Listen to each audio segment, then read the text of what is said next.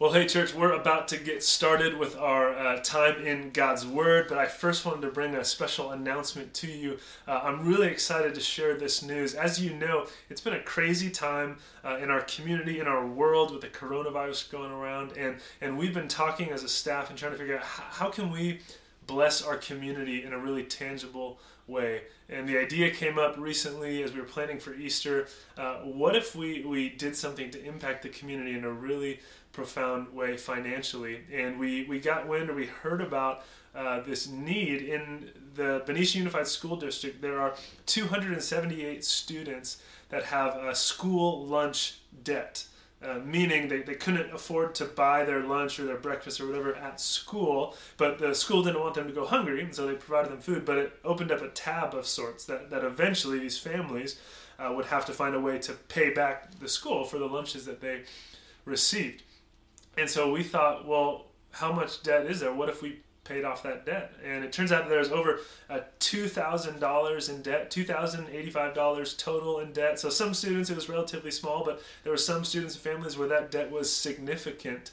And so we said, you know what, as a church, we want to pay that debt.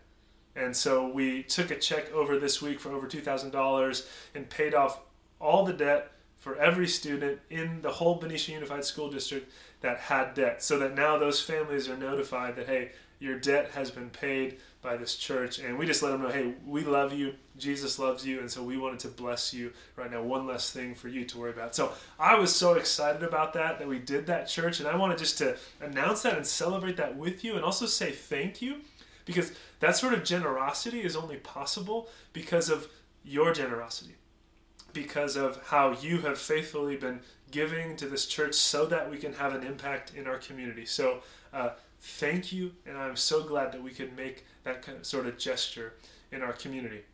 With that being said, I also realize that this is a hard time for some of you as well. And as we're trying to take care of those in our community outside our church walls, there might be some of you within our church walls, so to speak, that are coming upon some difficult times. And I just wanted you to know that as one of your pastors, as church staff, we want to be here for you. We want to hear how we can help you and respond to needs that you have.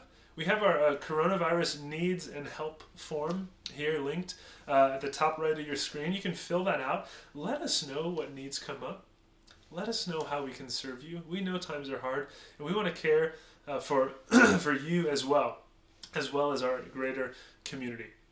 I also want to remind you again, this is an opportunity to give online. So at the top right of your screen, there's a giving link where you can continue to give. You can also mail checks to the church if you'd like to give that way, just to continue the ministry of this church. Again, I do want to make clear, though, that, hey, I know some of us have lost jobs.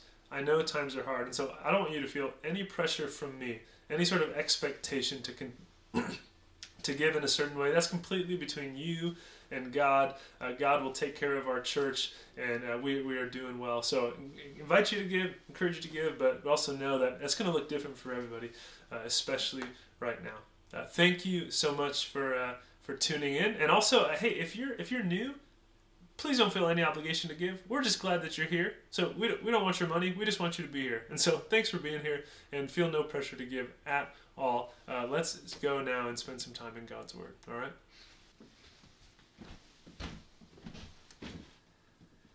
Well, good morning, everyone, and welcome. Happy Easter. I am so glad that you've joined us to celebrate the resurrection here this Sunday morning. Thank you for tuning in from the comfort of your living room. Again, this is an Easter that we're probably never going to forget because we're not in the same room, although I wish I could be seeing you in person. I'm glad that you've tuned in online. I got the sport coat on to make it dress up a little bit for Easter, but I may or may not be wearing shoes. I may be wearing slippers in the house. I don't know, but it's a special Easter, and I'm glad that you're here. My name's Matt, and I'm one of the pastors at FBC, and I just want to welcome you and say, especially if you're new, especially if you just came across this link randomly, or if you haven't been to church before, thank you for joining us and tuning in to celebrate Easter with us. We are glad that you are here. We're going to start our morning with a brief word of prayer. So would you join me?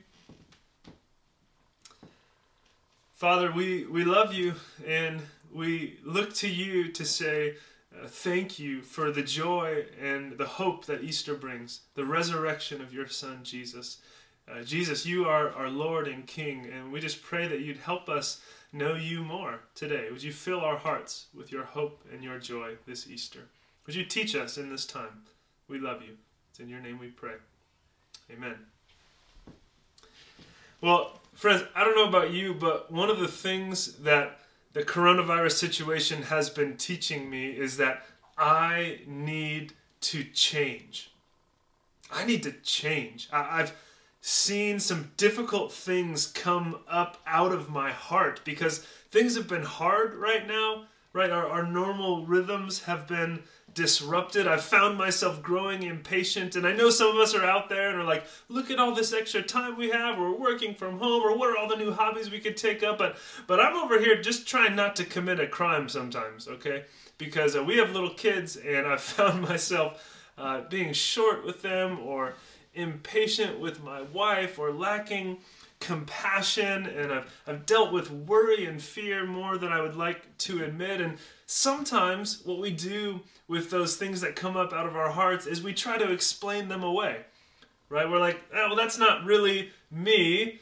That's only happening because I'm stressed or angry, or the normal rhythms of life are disrupted, and we're living through a pandemic, so of course I'm going to act a little bit short. I'm just stressed or worried or stir crazy, but that's not really who I am.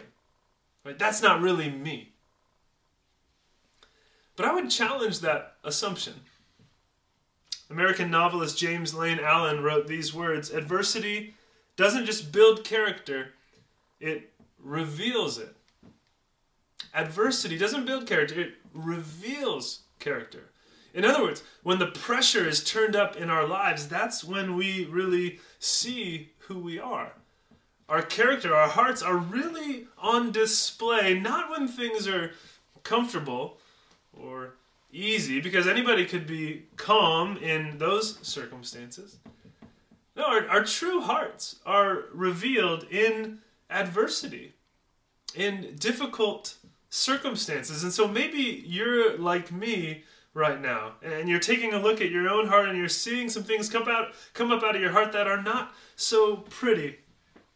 You're more selfish than you thought you were. You're facing an unknown future, and it's harder than you thought that would be. And it makes you wonder, as I've wondered, is it possible for me to change? Is this just who I am, or is there hope for me? Hope that I could grow, that I could become a better person, that I could be maybe more the person that God wants me to be? Or is hope for change unrealistic?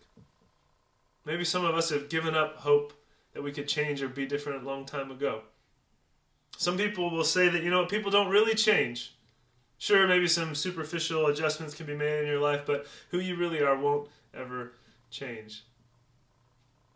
Well, if that's you and you're wondering about those questions, you're in the perfect place this morning. Because Easter is all about the resurrection of Jesus and the hope of transformation. The hope that we can change, that God can change us, and that God can transform his world. If you have a Bible, would you open it with me to the book of Galatians, chapter 1, or you can find it, again, next to the little chat box. There's a little Bible icon that you could read along there with us, or if you have a hard copy, that's great too. We're going to be reading from the book of Galatians as we, again, celebrate that first Easter over 2,000 years ago, where Jesus of Nazareth came on the scene, and he was a prophet, a miracle worker, but he went to his death not because he was just some other prophet, because he was claiming to be God himself. He was claiming to have the authority to forgive sins. He was claiming to be the king of the world. And so he was crucified by the religious leaders of his day on Good Friday and placed in a tomb.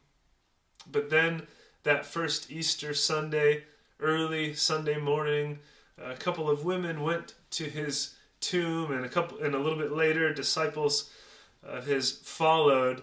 and they found something that they were not at all expecting.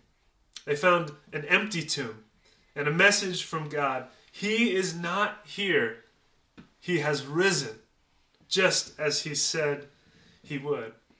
So his first followers encountered Jesus alive after his death. He was resurrected, and the Jesus movement then exploded and spread throughout the ancient world as this message of hope was shared. And so what I want to do together this morning is look at the life of one of those early followers of Jesus and see the impact that the risen Jesus had in his life. And that's the Apostle Paul. Maybe you've heard that name before. Paul was one of the most important names in the story of Christianity. He went around proclaiming the resurrection of Jesus. He went around planting churches. He wrote almost half of the New Testament. And what we've been doing as a church for a little while now is we've been reading and studying the book of Galatians, which is one of Paul's letters in the first century to various churches. And actually, the next section we were planning to look at in Galatians is a perfect fit for Easter Sunday. It zooms in on Paul's life, and it shows us the impact that the risen Jesus had on him. Let's take a look together this morning at Galatians 1, verse 13. And we're going to see that Paul wasn't always so convinced about Jesus. Galatians 1, verse 13 says this. He's writing to his churches, For you've heard of my previous way of life in Judaism, how intensely I persecuted the church of God and tried to destroy it. I was advancing in Judaism beyond many of my own age among my people and was extremely zealous for the traditions of my fathers. So Paul writes this letter to churches in the first century, trying to remind them of really his credentials. And he starts by saying, with a reminder, he starts with a reminder of who he used to be. Before Jesus called him, verse 13, he says, remember my previous way of life in Judaism. See, Paul was a devout Jew. He was actually a member of the Pharisees.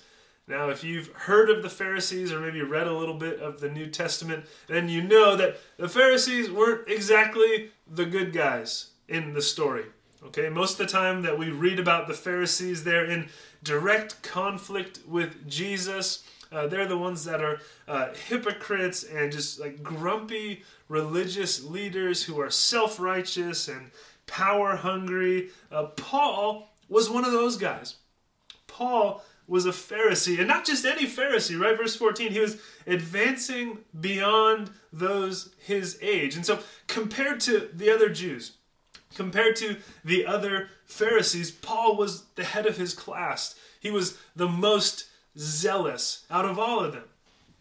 And by his own admission, look at verse 13. He was intensely persecuting the church. He was trying to destroy it, it says. So in his mind, these Christians, these people running around talking about Jesus, were distorting the truth of the Jewish faith. They were preaching lies, this faith that he tried so hard to protect, the way of Judaism. And if you look in other parts of the New Testament, you can see how bad things really were with Paul. The book of Acts shows us this in several places. Acts chapter 8 verse 3 shows that Paul is hunting down men and women to drag them off to prison because they were following Jesus.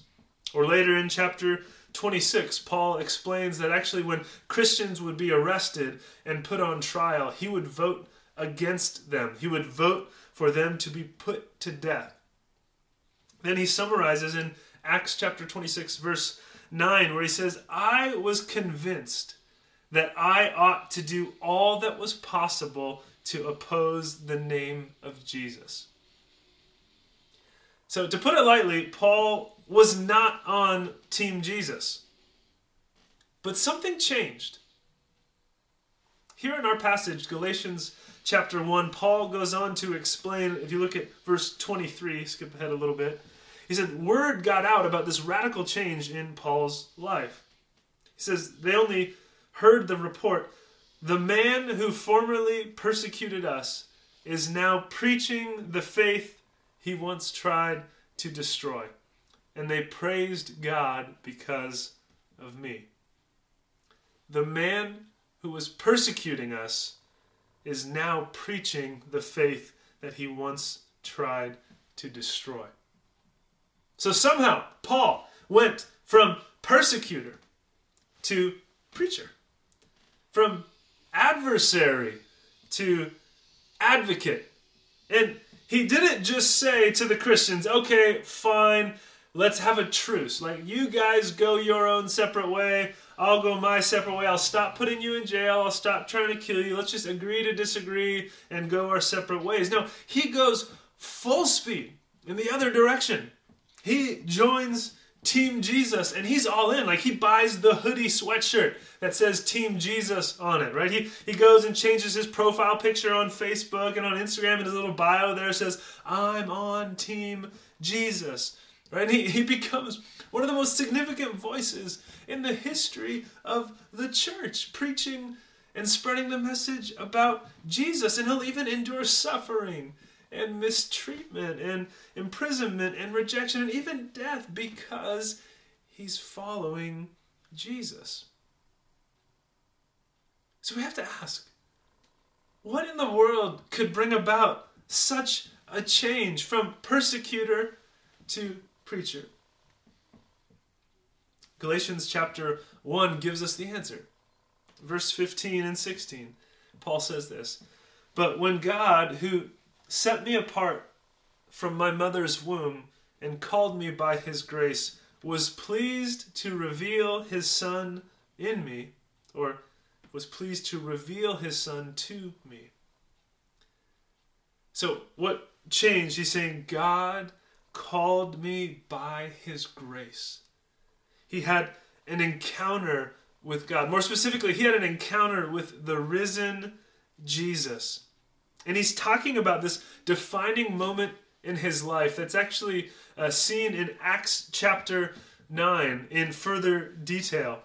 Paul was on his way to arrest some Christians in Acts chapter 9, and we read this, Acts 9 verse 3. "As he neared Damascus on his journey, suddenly a light from heaven flashed around him, and he fell to the ground and heard a voice say to him, 'Saul, Saul, why do you persecute me?'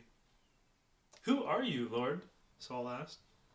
'I am Jesus, who you are persecuting,' he replied. 'Now get up, go into the city, and you will be told what you must do.'" So Paul here, going by Saul in the text we see, he was, same guy though, he was confronted and commissioned by the risen Jesus. And this wasn't just a dream or some kind of trance. Other people were there with him. Jesus showed up alive speaking to Paul. And it was this encounter that changed his life forever because he realized Jesus is alive. The resurrection is true. He's here speaking to me. He is who he said he was. The resurrection is true. And that changed everything. Now, let's not be too quick to write off our friend Paul here, because maybe you're listening and you're like, well, of course he believed the resurrection. He had some vision of Jesus. Jesus showed up to him. He lived in the ancient world. He was a superstitious person. He was open to all kinds of mythical nonsense. But that's not the case. Like, remember who we're talking about here. This is Paul, Pharisee, devout Jew. He was not just some gullible stranger that these early Christians managed to, hoodwink and get him on to Team Jesus. He was so sure that Jesus was not the Messiah. Like, I don't think I can overstate this. He was so sure that Jesus was not who all these Christians said he was. Think about it. As a devout Jew, Paul had every reason to not believe in Jesus, because every indicator in the life of Jesus so far, in Paul's mind, discredited Jesus. Jesus broke the Sabbath and didn't honor the Sabbath. That was a big deal for the Jews. Jesus ate with sinners. That was a big deal for devout Pharisees. Jesus attempted to reinterpret the Mosaic law. That was a big deal for someone to try and do. And ultimately, Jesus died on a cross. This would be, in the Jewish mind, a sign of God's curse. So there you go. That settles it. In Paul's mind, this guy got what he deserved. He was a fraud. He was a false teacher. He was leading people astray. Look at his death proves it. Paul had done his homework, and every answer pointed him to the fact that Jesus was not alive. Maybe you're tuning in like Paul. You're here this morning, and you are so sure that the resurrection isn't true.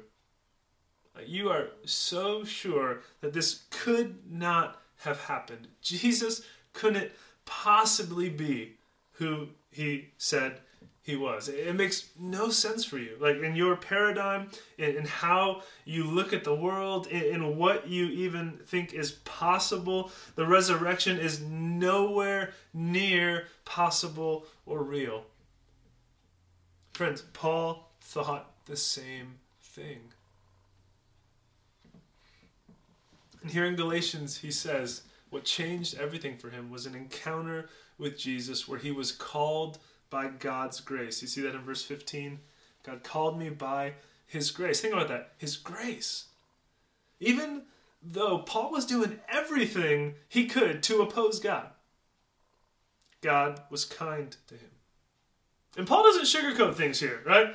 He's not sugarcoating his past. Like, sure, I had some rough edges. I had some rough years, but don't we all? I mean, nobody's perfect.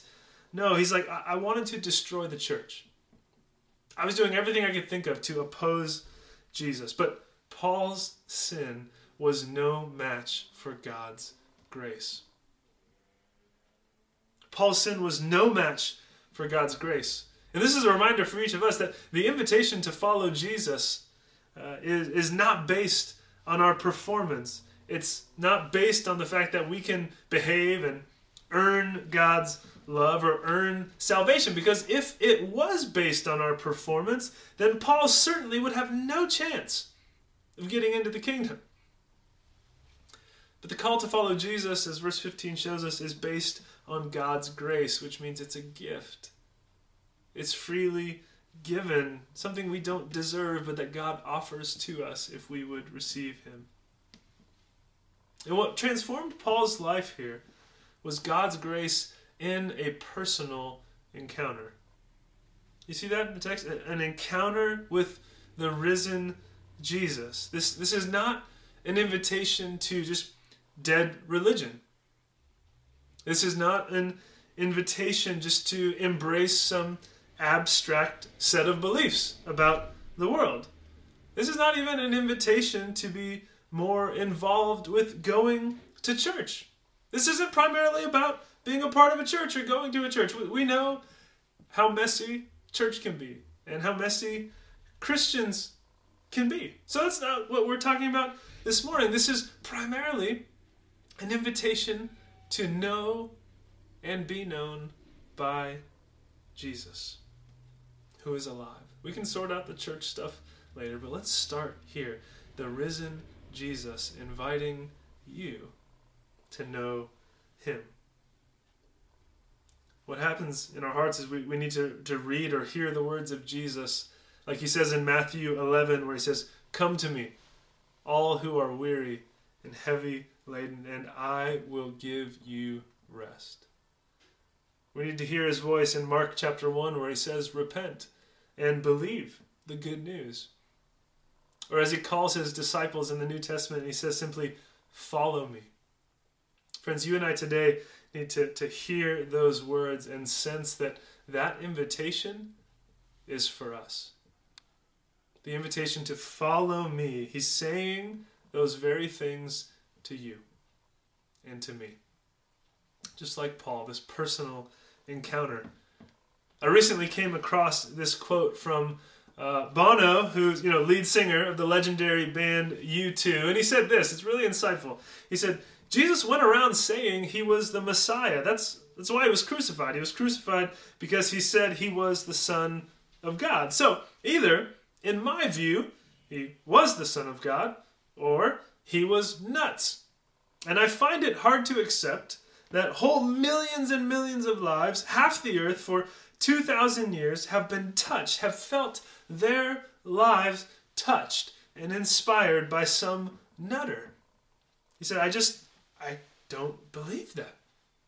Now, I wanted to share this quote from Bono for two reasons. First, I just wanted to be able to say the word nutter in my sermon, because that is a great word and it needs to be used more often. Thank you to the Brits for that. But the second reason I wanted to show that quote is because it makes a great point.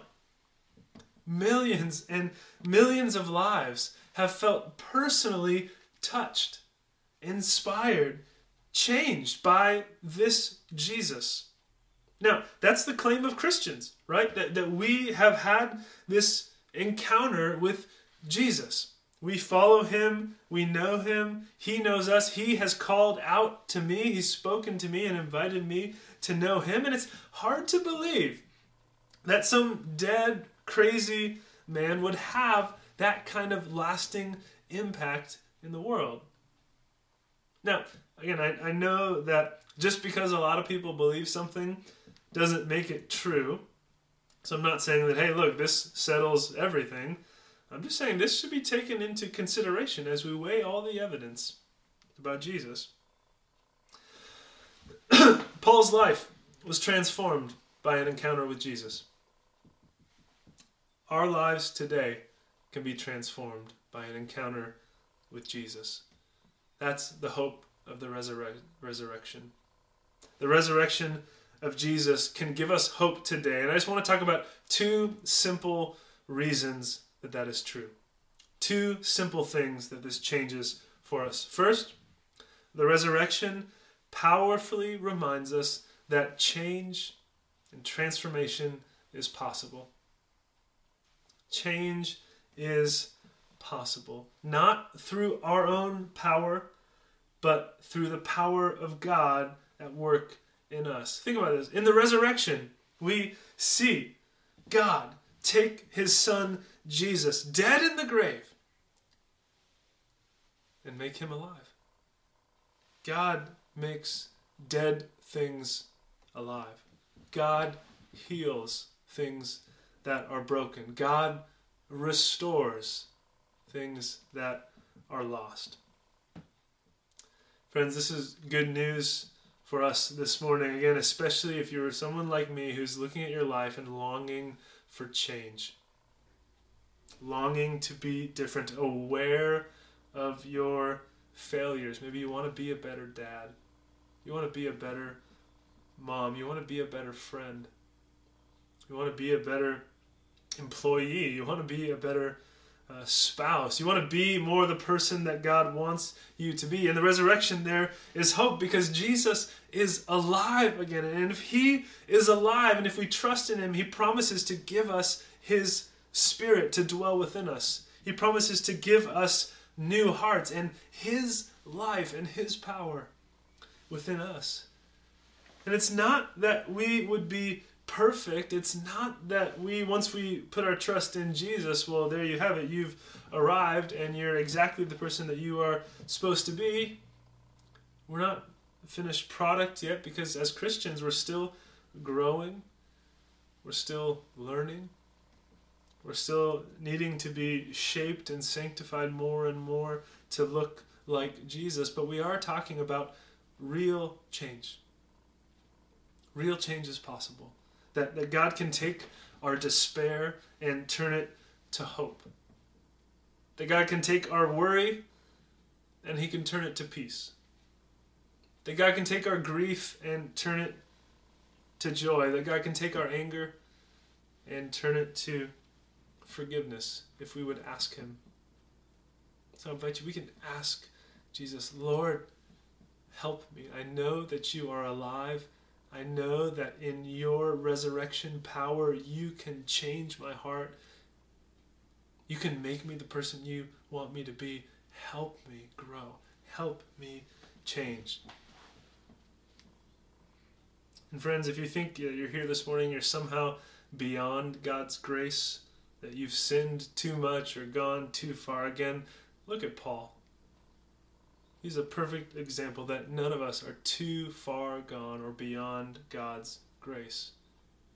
So friends, change is possible because Jesus is alive and he offers that same resurrection power, that resurrection life now to be in you.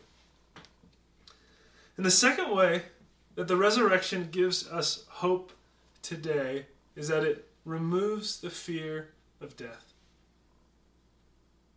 Let's be honest, fear can be a fairly prominent emotion right now as we take a look at our world. We're afraid of an unknown future. We're afraid of our financial stability being ripped out from under us. We're afraid that we'll get sick, or that someone we love will get sick. We're afraid of all that this means for our future. Some of us have lost jobs. Some of us know people who are sick or who have died. At first, the whole coronavirus seemed like something that was pretty far away, pretty distant, but now it's clearly impacted our daily lives. And it seems like each day it hits a little closer to home. And so we're all grappling how to deal with that, especially with the fear of death. But friends, the resurrection of Jesus shows us that death was conquered. Jesus was raised from the grave to new life. And so he promises that all who trust in him likewise will be made alive with him. So death is not the end of the story for the Christian. Death has been conquered. That's why we sing, "Oh, death, where is your sting?" Because Jesus is alive and we can be made alive as well. And this gives us peace, knowing that our eternity is secure. I saw this powerfully demonstrated earlier this year at a memorial service where Lois Evans, the wife of famous pastor Tony Evans, passed away, and her son Jonathan spoke at her service. And he was sharing how he was wrestling with his mother's death. And in the time leading up to her death, that she was sick with cancer, and he was praying and didn't know why God wasn't healing her, didn't know why God wasn't intervening, because he certainly was powerful enough to do so. He says he sensed God speak to him in that moment, and he sensed this is what God wanted him to hear. He said these words: "There were always only two answers to your prayers. Either she was going to be healed, or she was going to be healed. Either she was going to live, or she was going to live.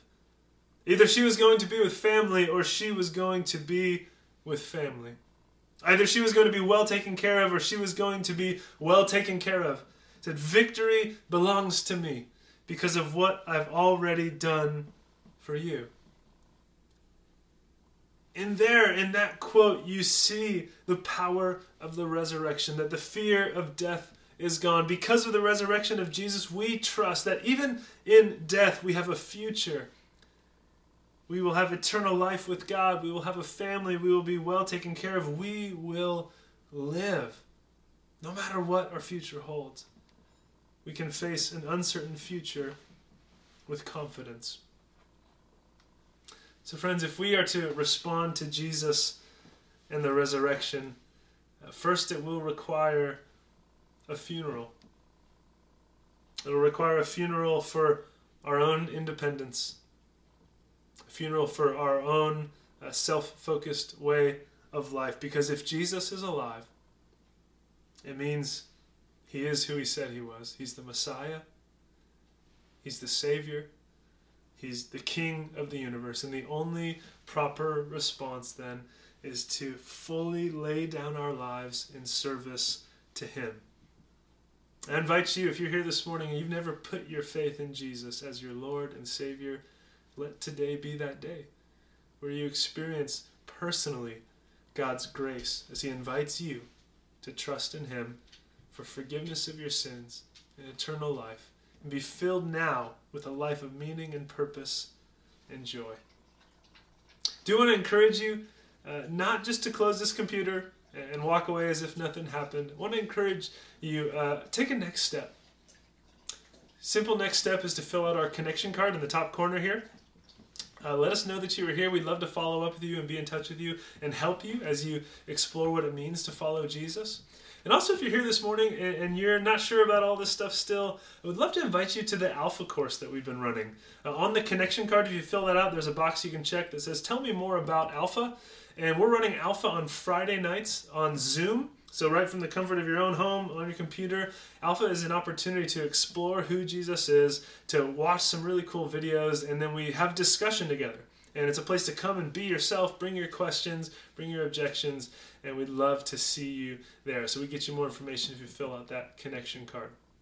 Friends, I'm so glad you joined in with us this morning. I'm going to pray for us, then we're going to sing a last song, and then again, we'll have the after party on Zoom with a link here in the chat if you'd like to join us.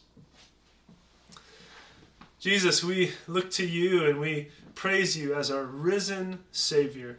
We thank you for the gracious call that you have given to us. You've invited us to trust you, to follow you, to find life in you.